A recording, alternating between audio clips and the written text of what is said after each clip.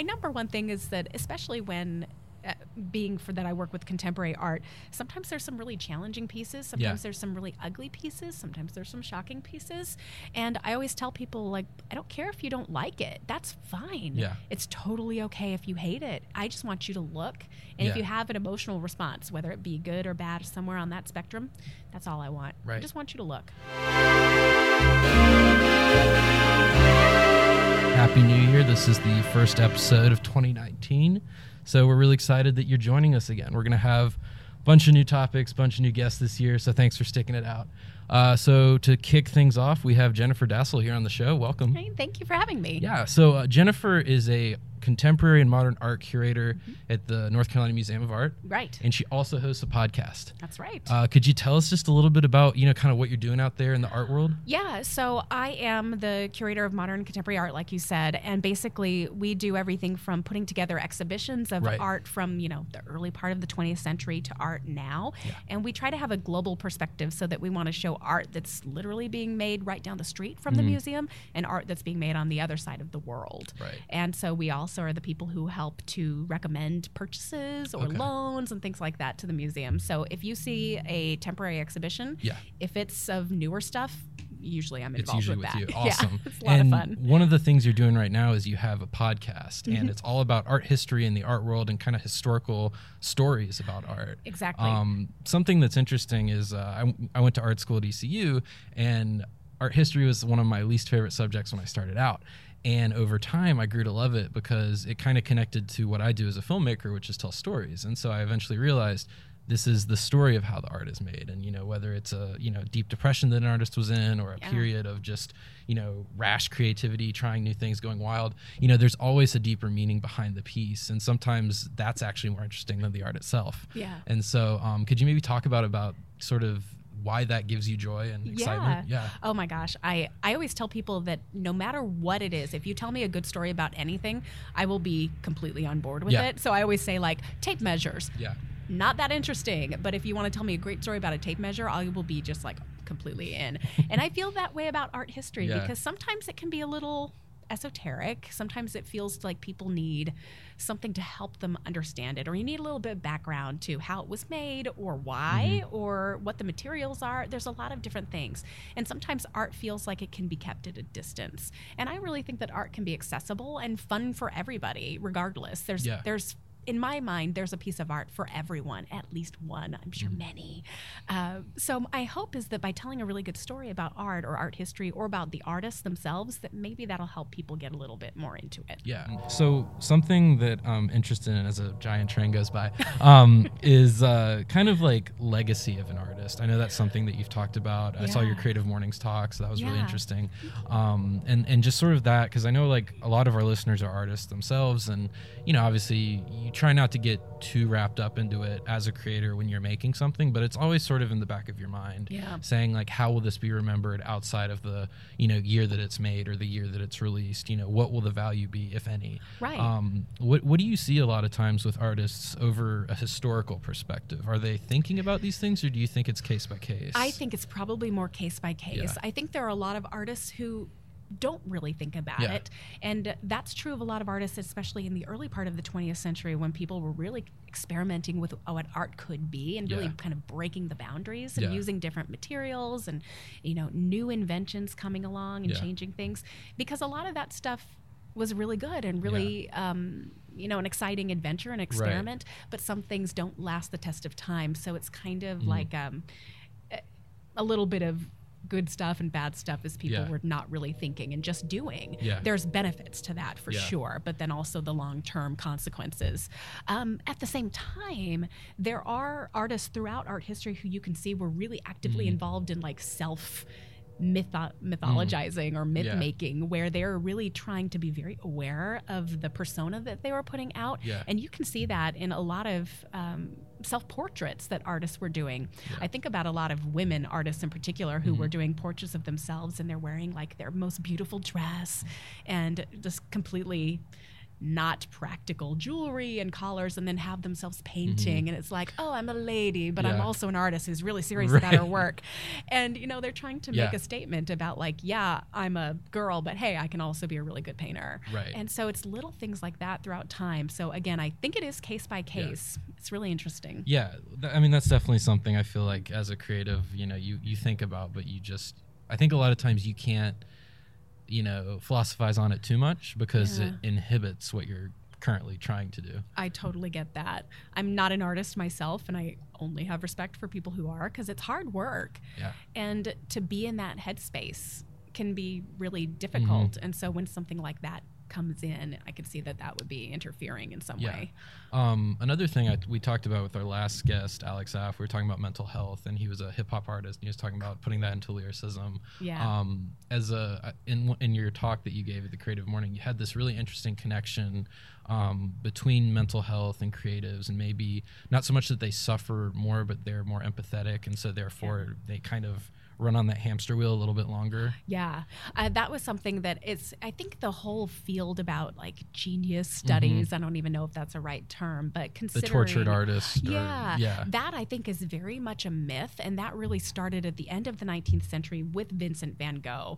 Because I think artists up to really the 19th century, a lot of the artists that we know throughout history were actually very successful because they were well known, and they stand the test of time because they had really important people backing them, like queens, emperors, very rich people. So they actually made fairly good livings. And it wasn't until art became, I guess, more popular, is the wrong word, but it's something that people were doing not necessarily always for the rich, but for themselves also. And so people like to use Van Gogh as a really strong symbol of that. And Van Gogh had a lot of stuff going on, some not great things. He had health issues. No one's really quite sure exactly what he suffered from, but it could have been epilepsy, depression, a combination of a whole bunch of things. And I think it just served to help people say like, oh, poor Vincent van Gogh. And that's where that myth really stems from, I think. And it's hard to let go of that idea of the artist as being someone who has to be kind of crippled or somebody doing their best work only when they're in pain. Because it could be true. It could also not be true. It's on a personal basis, a case-by-case basis. Well, and something else I've noticed lately, and I think it's because of like social media culture and you know, people being able to show the process, is there's a lot of artists out there, and I even did this myself a couple years back when I was making a feature film. I was talking about I slept 4 hours a night for a year, and you know, I was not bragging about it, but just saying like it is what it is, do what you got to do, because I wanted to make this deadline. And over time I sort of realized that it was very self-imposed, and I think a lot of artists do that to themselves, where they just say it needs to be done by this time, so I will just, you know, burn the midnight oil to the nth degree. And I think there's a lot to be said about taking care of yourself as an artist and self-care, because I think I've found lately that I create much better. I have better ideas when I'm not a zombie or when I'm not, you know. Oh my gosh. I can relate to that personally just on a podcaster level. Because you put out very consistent work. I try to, but I originally began the show putting out an episode every 2 weeks, period, straight through. And I did it for a year. And I made it happen, but it was not a good time as far as being personally happy, because I felt under pressure all the time. And again, it was self-imposed. And I finally had to step back and say, like, I'm going to stop doing this if I don't do something about it, just for me personally. I agree. I think self-care is a really big thing, and it's really important. And it's something that's coming up more and more now in society, which I'm glad. But it is something that, you know, I've talked to a few guests about, and I think a lot of people are kind of coming to their own realization of what that means personally for them, and then also on a much broader societal level. And by no means do I think it's easy. I mean, just on speaking about me personally, I have a full-time job.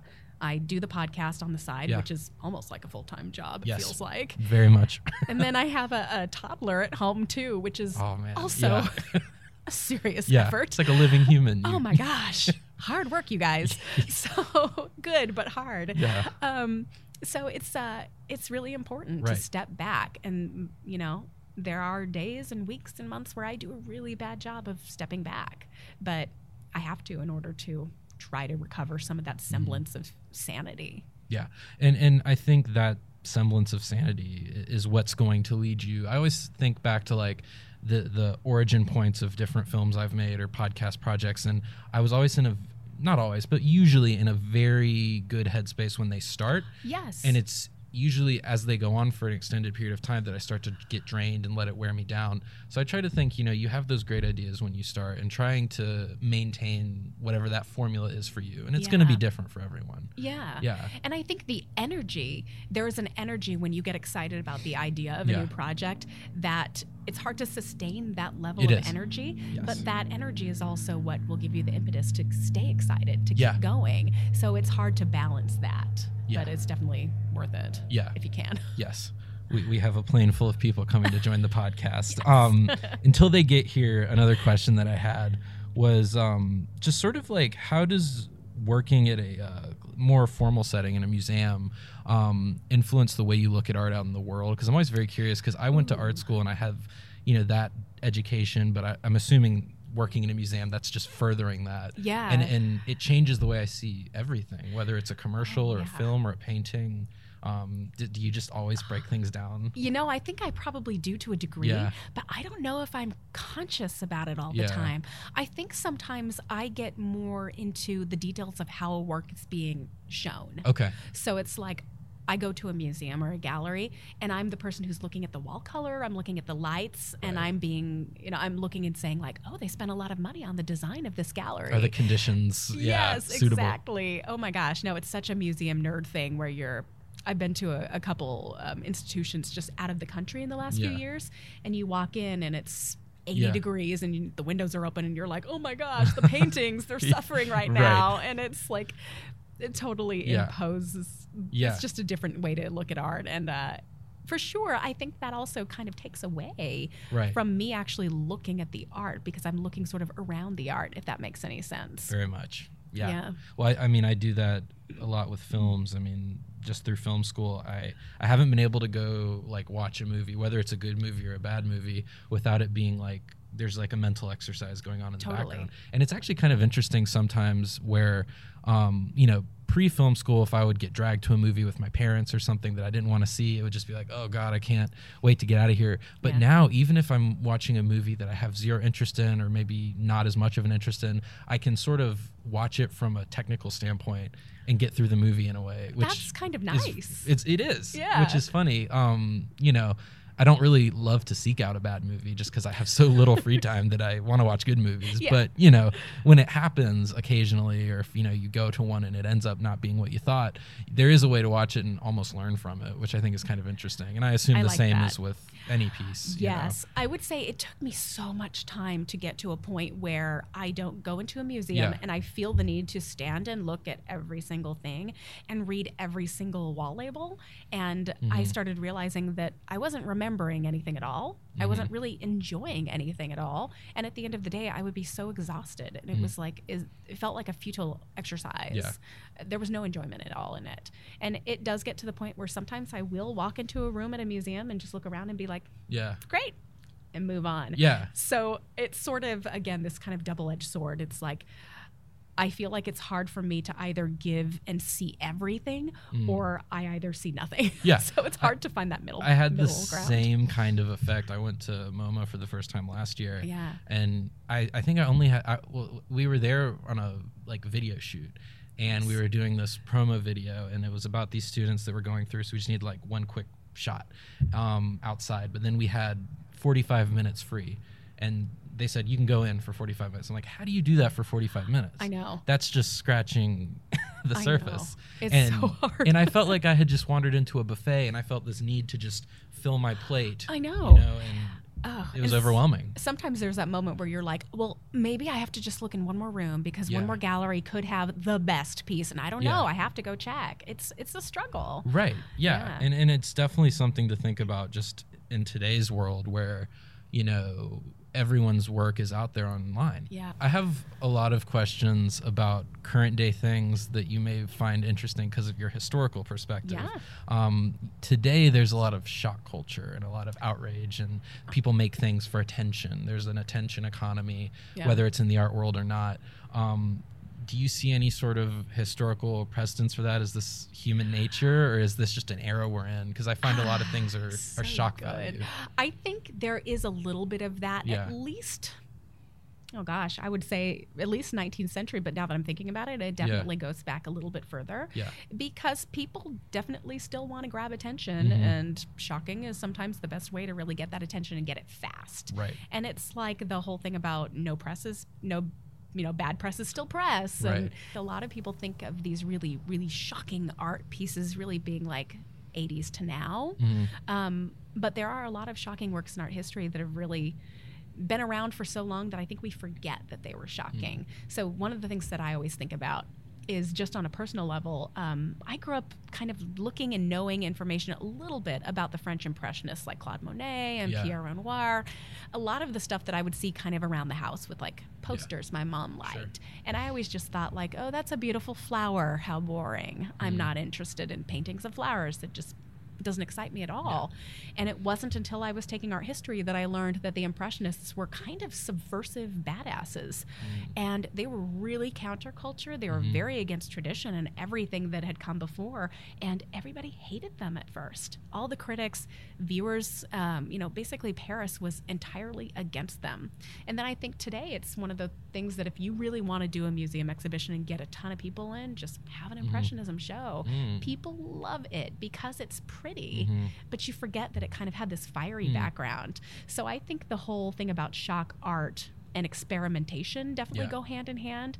But then I think also about painters who, like at the end of the 19th century, early 20th century, did things not just to experiment and switch things up, but to actually really make people angry. I've noticed both in my own work and also sort of in a trend currently with film and some photography and things like that I've noticed. There's a lot of people dabbling with surrealism right now. Yeah. And I think part of it, I've read that a lot of people turn to surrealism at all points in time, but a lot of people also turn to surrealism when they don't like what's happening in reality. Ooh. And I think that's a fair assessment for today for a lot of folks. And what would you say on a maybe historical perspective or just sheer observation towards today? Yeah, I think I can definitely speak better to the historical perspective, but I think you're totally right. The first thing that comes to my mind is kind of the predecessors to surrealism were in the early 1910s, 19-teens, was a group of artists who were engaged in something called Dada, which was basically like nonsensical, completely nonsensical. And they really fed into who the surrealists and that surrealist trend would become, where they were starting to do everything from like cutting up a picture and throwing it in the air and then grabbing the pieces and then being like, oh, I made this collage, now it's done. And it's taking things like chance, dreams, even things like alchemy and magic and kind of like tapping the tables came into seeing it. What might stick, because they were challenging what it could be. Totally. Yeah. And part of that I think is really interesting is some of the things that I read about Dada and surrealism is that in that early time when it was starting to develop, it was right at the cusp of World War I. So you think about Europe, especially in France and Germany and Switzerland, where they was coming together. I mean, that was horrible. It was in the middle of the war starting, the biggest war in history. And it basically felt to society like everything is nuts. So why not create art that's nuts? Because there's no sense and there's no reason. Right. Yeah. Something I'm also curious about as a curator, I'm assuming you sort of have a say in pieces that go up and things like that. Yes. What do you search for? I know we have artists that are always curious about that process of making, but also finding their place in the art world. Yeah, I can say first of all that is a hard question, and it's something that I even can struggle, I think, to put into words. And I'm really interested in seeing people who may not have had a chance to make art 10 years ago starting to come to the forefront. Right. I think there's a lot more opportunities for people who aren't big names to really start making a big impact. I've seen the same thing within the film world is that, I think it's with the accessibility. I think the internet has sort of democratized everything. Totally. To where, we can make a podcast. It doesn't take, millions of dollars or anything crazy. I mean, you can do it anywhere. And, like the fact that you can make a name for yourself really wherever you have an access point or a computer. Right. If you work hard enough and find what's going to click. And you Yeah. may have an easier time in New York City than perhaps Billings, Montana, but there is an opportunity if you find the niche. Yeah. And so, exactly. And getting the attention is Yeah. easier and harder than ever, I Yes. think, because it's that same double-edged sword of It's those algorithms too. yeah, it's like What's social trending, media. yeah. You can show your work to anyone across Yeah. the world, but also so are 80 other million people. It's Yeah. hard. So Yeah. I guess like from a curating standpoint, where do you see that going with the internet, and maybe the function of both museums when someone could say, oh, I could Google an image, you know, and I know that sounds ridiculous, but no, I get that some question. people may not think so. Seeing an artwork in person Mhm. it's a totally different experience, and plus seeing something on your phone that's this big, Yes. it's really hard. I've had this conversation so many times. Again, I liken everything back to film because it's what I do. Yeah. But I sort of hearken that to saying, why would I go to a movie theater when I can just wait 6 months and watch it on my phone screen at home on my couch? But it's never the same. No. In a little pair of headphones isn't going to give you the auditory experience. And, when the bass trebles the whole theater, you're not going to get that, And I'm not saying everyone has to see everything in a gallery or theater, because I understand like sometimes you may not have the means to. Right. But if you do, I would always recommend trying if you can. And there's also that communal experience Yes. too. I know there's also a different communal experience of, like being able to live tweet something. Sure. But being able to see something in a theater, hear somebody gasp next to you or laugh at the same time, it's a way to kind of bond together on that human level again. Absolutely. Yeah. And there's so much of what art can be is when it's communal. Yeah. Because, when I just Google an image or a painting, I can look at it and kind of make my own assumptions, but 10, 20 seconds go by and then maybe I move on to whatever I have to do, or the stoplight changes, Exactly. When I go to a museum and I'm forced to be in that setting where, your phone is not encouraged to be out. Right. You might be with a significant other or a friend, or it could be a special experience. It could just be one of those things that makes a lifetime of impression. Right. And I think that can be, you can tie memories to art. A lot of times I tie memories of music to where I was when a song came out, where I was in my life. Absolutely. And if I hear that song again, I'll think back to where was I? How old was I? What was going on? Yeah. And I think the same can be said for paintings and film and so much more. Yeah. Something about art, and I think it's a really deep conversation. That's and what this show really is for. No, that's what the show is for. But art, especially art museums, has been, I think, off limits to a lot of people for a long time because of the cost of going to an art museum. So thinking about the Met, which I love, it's like no harm to the Met there, but they have a policy where they're charging $20 or $25 a ticket, and it used to be on a donation level, and they've stopped doing that. So think about a family of four wanting to go see the Met. That's $100. That's not cheap. That's a lot. Yeah. And there's been this real pushback for many, many years about museums not being really democratic in that way. I see. And people also, I think, feel like art is harder to get into than film or music or dance or anything like that. It almost feels like people need a little extra help, which is, again, one of the reasons I came with the podcast. But part of this is that I really want art to become more open and more accessible. And part of that is also people coming in and just enjoying it differently. And also maybe not feeling the pressure to look at everything again. Yes. And not feeling like you have to like it is the other thing. Because I know a lot of people feel like, why don't I like this? Is there something wrong with me? Well, I think a lot of times with anything really, but I think especially with historical pieces when they're maybe over 100 years old or something, people feel like, oh, it's a classic. I need to like it, or else I am uncultured swine of the world or whatever, And that is not true. Yeah. And my number one thing is that, especially when that I work with contemporary art, sometimes there's some really challenging pieces. Sometimes there's some really ugly pieces. Sometimes there's some shocking pieces. And I always tell people, like, I don't care if you don't like it. That's fine. Yeah. It's totally okay if you hate it. I just want you to look. And if you have an emotional response, whether it be good or bad, somewhere on that spectrum, that's all I want. Right. I just want you to look. Yeah. And that's the thing, coming to your own conclusion, because, any time I make something or anyone makes something, I don't think the goal is supposed to be a rave review every time. In fact, Right. a lot of my favorite movies or pieces of work, music, anything really, it's stuff that a lot of times people are divided on. Like if you I hate to Amazon review the situation, but the 3 stars on Amazon is the most interesting to me, because what you'll see, a lot of 1 stars, a lot of 5 stars. And then it's like, what happened in the middle to get to that point? Yeah. So, and I can imagine that the person who's writing a 3-star review is probably, I don't know for sure, but maybe thinking about things a little more thoroughly than perhaps the rare moderate person. Yes, Who knows? exactly. Who knows? No, it's true. And I think just thinking about art differently, or looking into that experience differently. I want people to look, and they don't have to like it, but they can also feel like they can come up with their own interpretation. I think that's also something that's been hard about art over the years, is people think that there's only one way to look, or to understand, or to interpret a painting. And sometimes that's hard when you're reading a wall label, and the wall label says like, this painting is about X. And you're like, well, okay, I guess don't see it. That's it. Yeah. And then you just kind of go home. Yeah. One of my favorite, if I can indulge in like my favorite story of the museum, was we have this picture.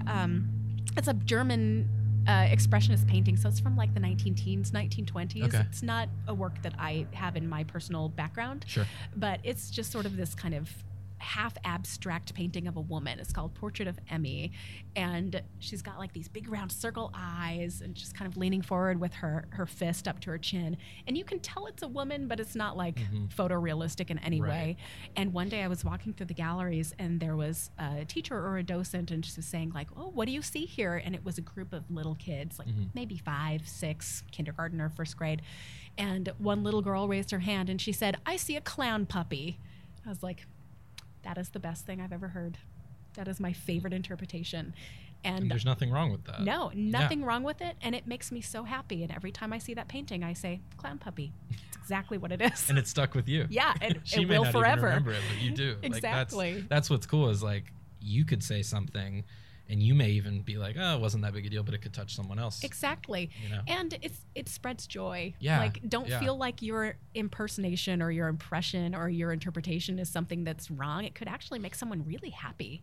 You can just come in and look at something and you say like, I like the blue in that sky. Yeah.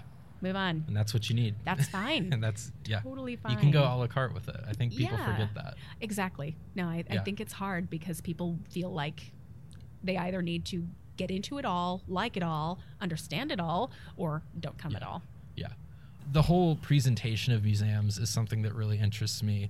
My brother and I, this past summer, we took a trip to Denver, and we ended up just wandering around downtown, as people do when you take trips. Yeah. And we had never heard of this museum, but we ended up at the Clifford Still Museum. Yeah. And this was an artist that, once we got there, I was like, oh yeah, I sort of remember like 1 or 2 of the works from my art history class, but really I had no knowledge. I was going in as a blank canvas. And the way the museum was laid out was really interesting because it was presented in a historical perspective of his work. Oh, yeah. So you start from the very beginning and you end up at the very end. Yeah. And so by the time you're out of the museum, it takes about an hour to go through.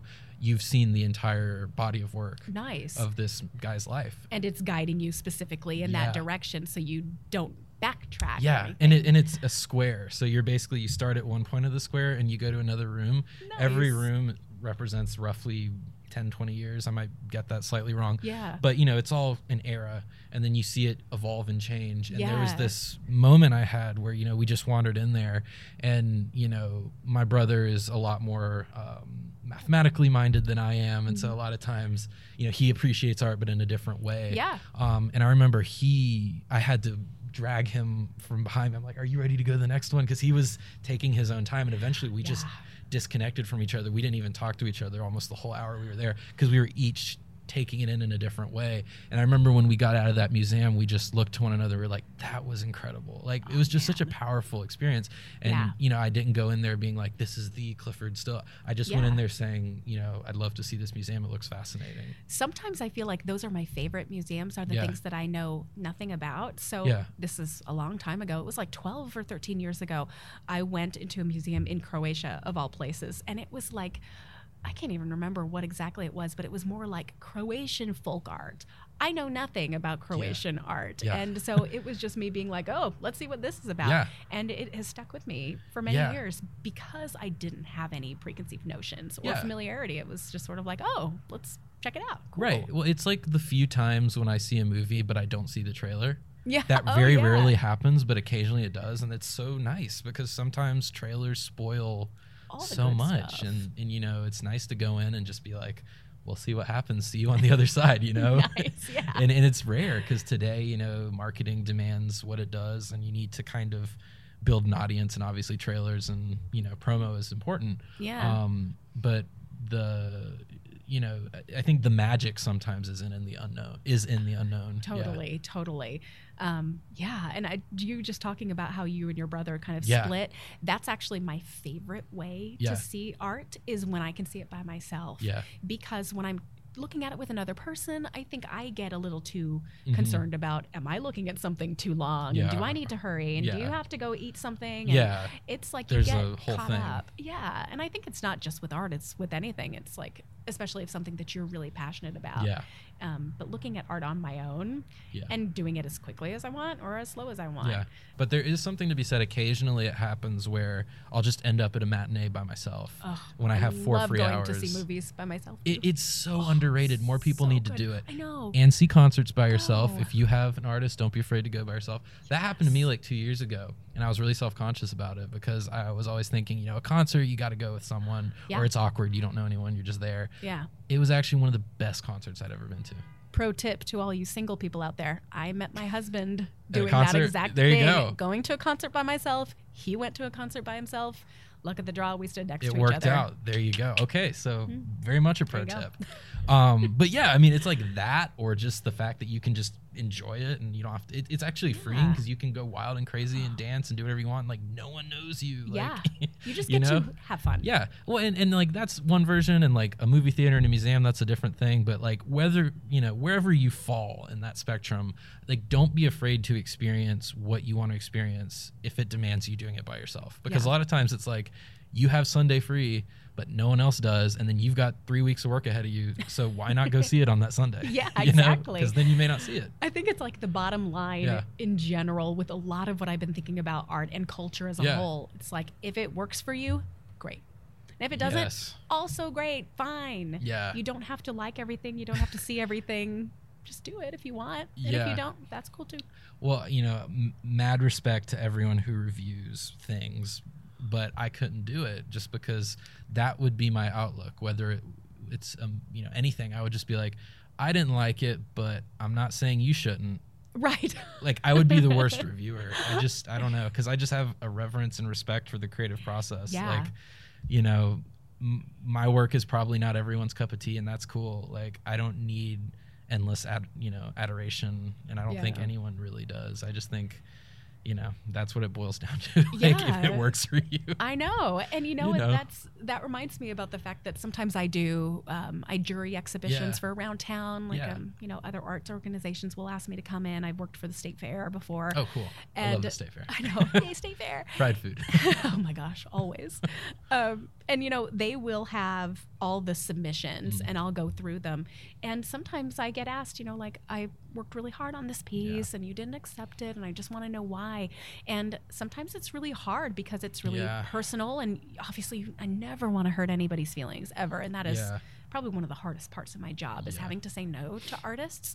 But I think what I want a lot of people to know is that for sure it's not personal towards the artist, it's personal towards me. Mm-hmm. And just because I don't accept something, or maybe it's not my cup of tea, doesn't mean that it won't be so sincerely loved by someone else. Something else I would add to that is doing film festivals over the years. I have gotten so many rejections.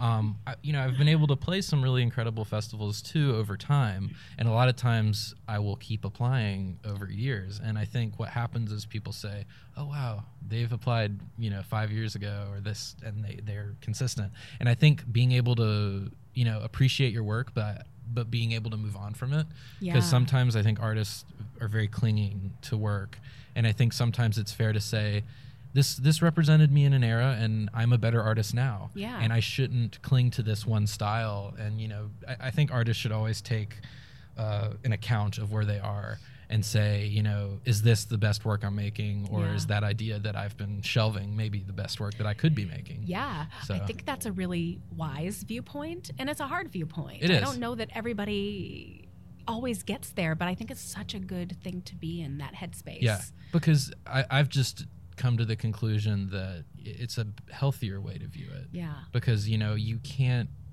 I've stopped wrapping as much as I can, my works are personal, but, I've stopped trying to put so much of me into everything and say that it's what I did in a period of time. It's like a time capsule. Yeah. And so, that would be a tip to any artists out there. We have lighting. Let there be light. Let there be light. As I finish that illuminating tip. There you go. That's good to know that we have a free light up there. Yes. So kind of to wrap things up, the last question I ask everyone, and you may have a very interesting viewpoint on this since you are coming from the curation standpoint. As a creative, what are you currently working on and maybe struggling with that you maybe want to reapproach or are currently reapproaching in your process? Oh my gosh. Because I think as creatives, it's a hard road out there. Yeah. And I think if we share, it becomes less difficult. For sure. And I think we feel less alone. Yeah. And I think connecting to the mental health thing at the top of the show, yeah, I think artists should feel empowered by other artists out there struggling because you're not alone. Like, so not alone. I mean, even I think we're all in the same boat. Yeah. Whether or not you're a maker or not a maker. Like, I'm not a maker except for a podcast, but I think it's a little bit different. Oh no, that's an art in and of itself. But it's hard, and it's hard to carve out that time and take care of yourself. And I think, just following up with what you were just saying about being able to let things go and to step back, I think that's one of the most important things. That's definitely something I'm struggling with myself right now. Yes. Yeah. Yeah. Yeah. I would say definitely also, I'm looking just to get more involved with the artistic community in Raleigh. It's something that I care about. Yeah. And it's something that I have been a part of, at least in part, in the past. Yeah. And then I had a baby and things get a little bit harder. And so for me personally, I'm struggling because I want to try to move forward and get out more and make more connections, see more good stuff. Yeah. Yeah. Very much the same. I'm from Raleigh, but I spent time in Louisiana for a little bit, and I was away, and then I came back, and then I was like, wow, Raleigh changed. And, and it's cool because I've been back for about a little over a year now. And the Raleigh I grew up in is very much gone, but there's this new Raleigh that I'm very excited about. And there's so many people from all over. And I think there's such a unique opportunity now for creatives and just really everyone. To connect and find people who are interested in doing what they're doing and just collaborate and make stuff. Oh my gosh. I would say that I've been here 10 years, but before that I lived in Pennsylvania, in Indiana, and then I'm originally from California. Okay. So I've kind of been, a little bit around the country, not obviously all the way, but I would say way east. Yeah. Very slowly we made my way east.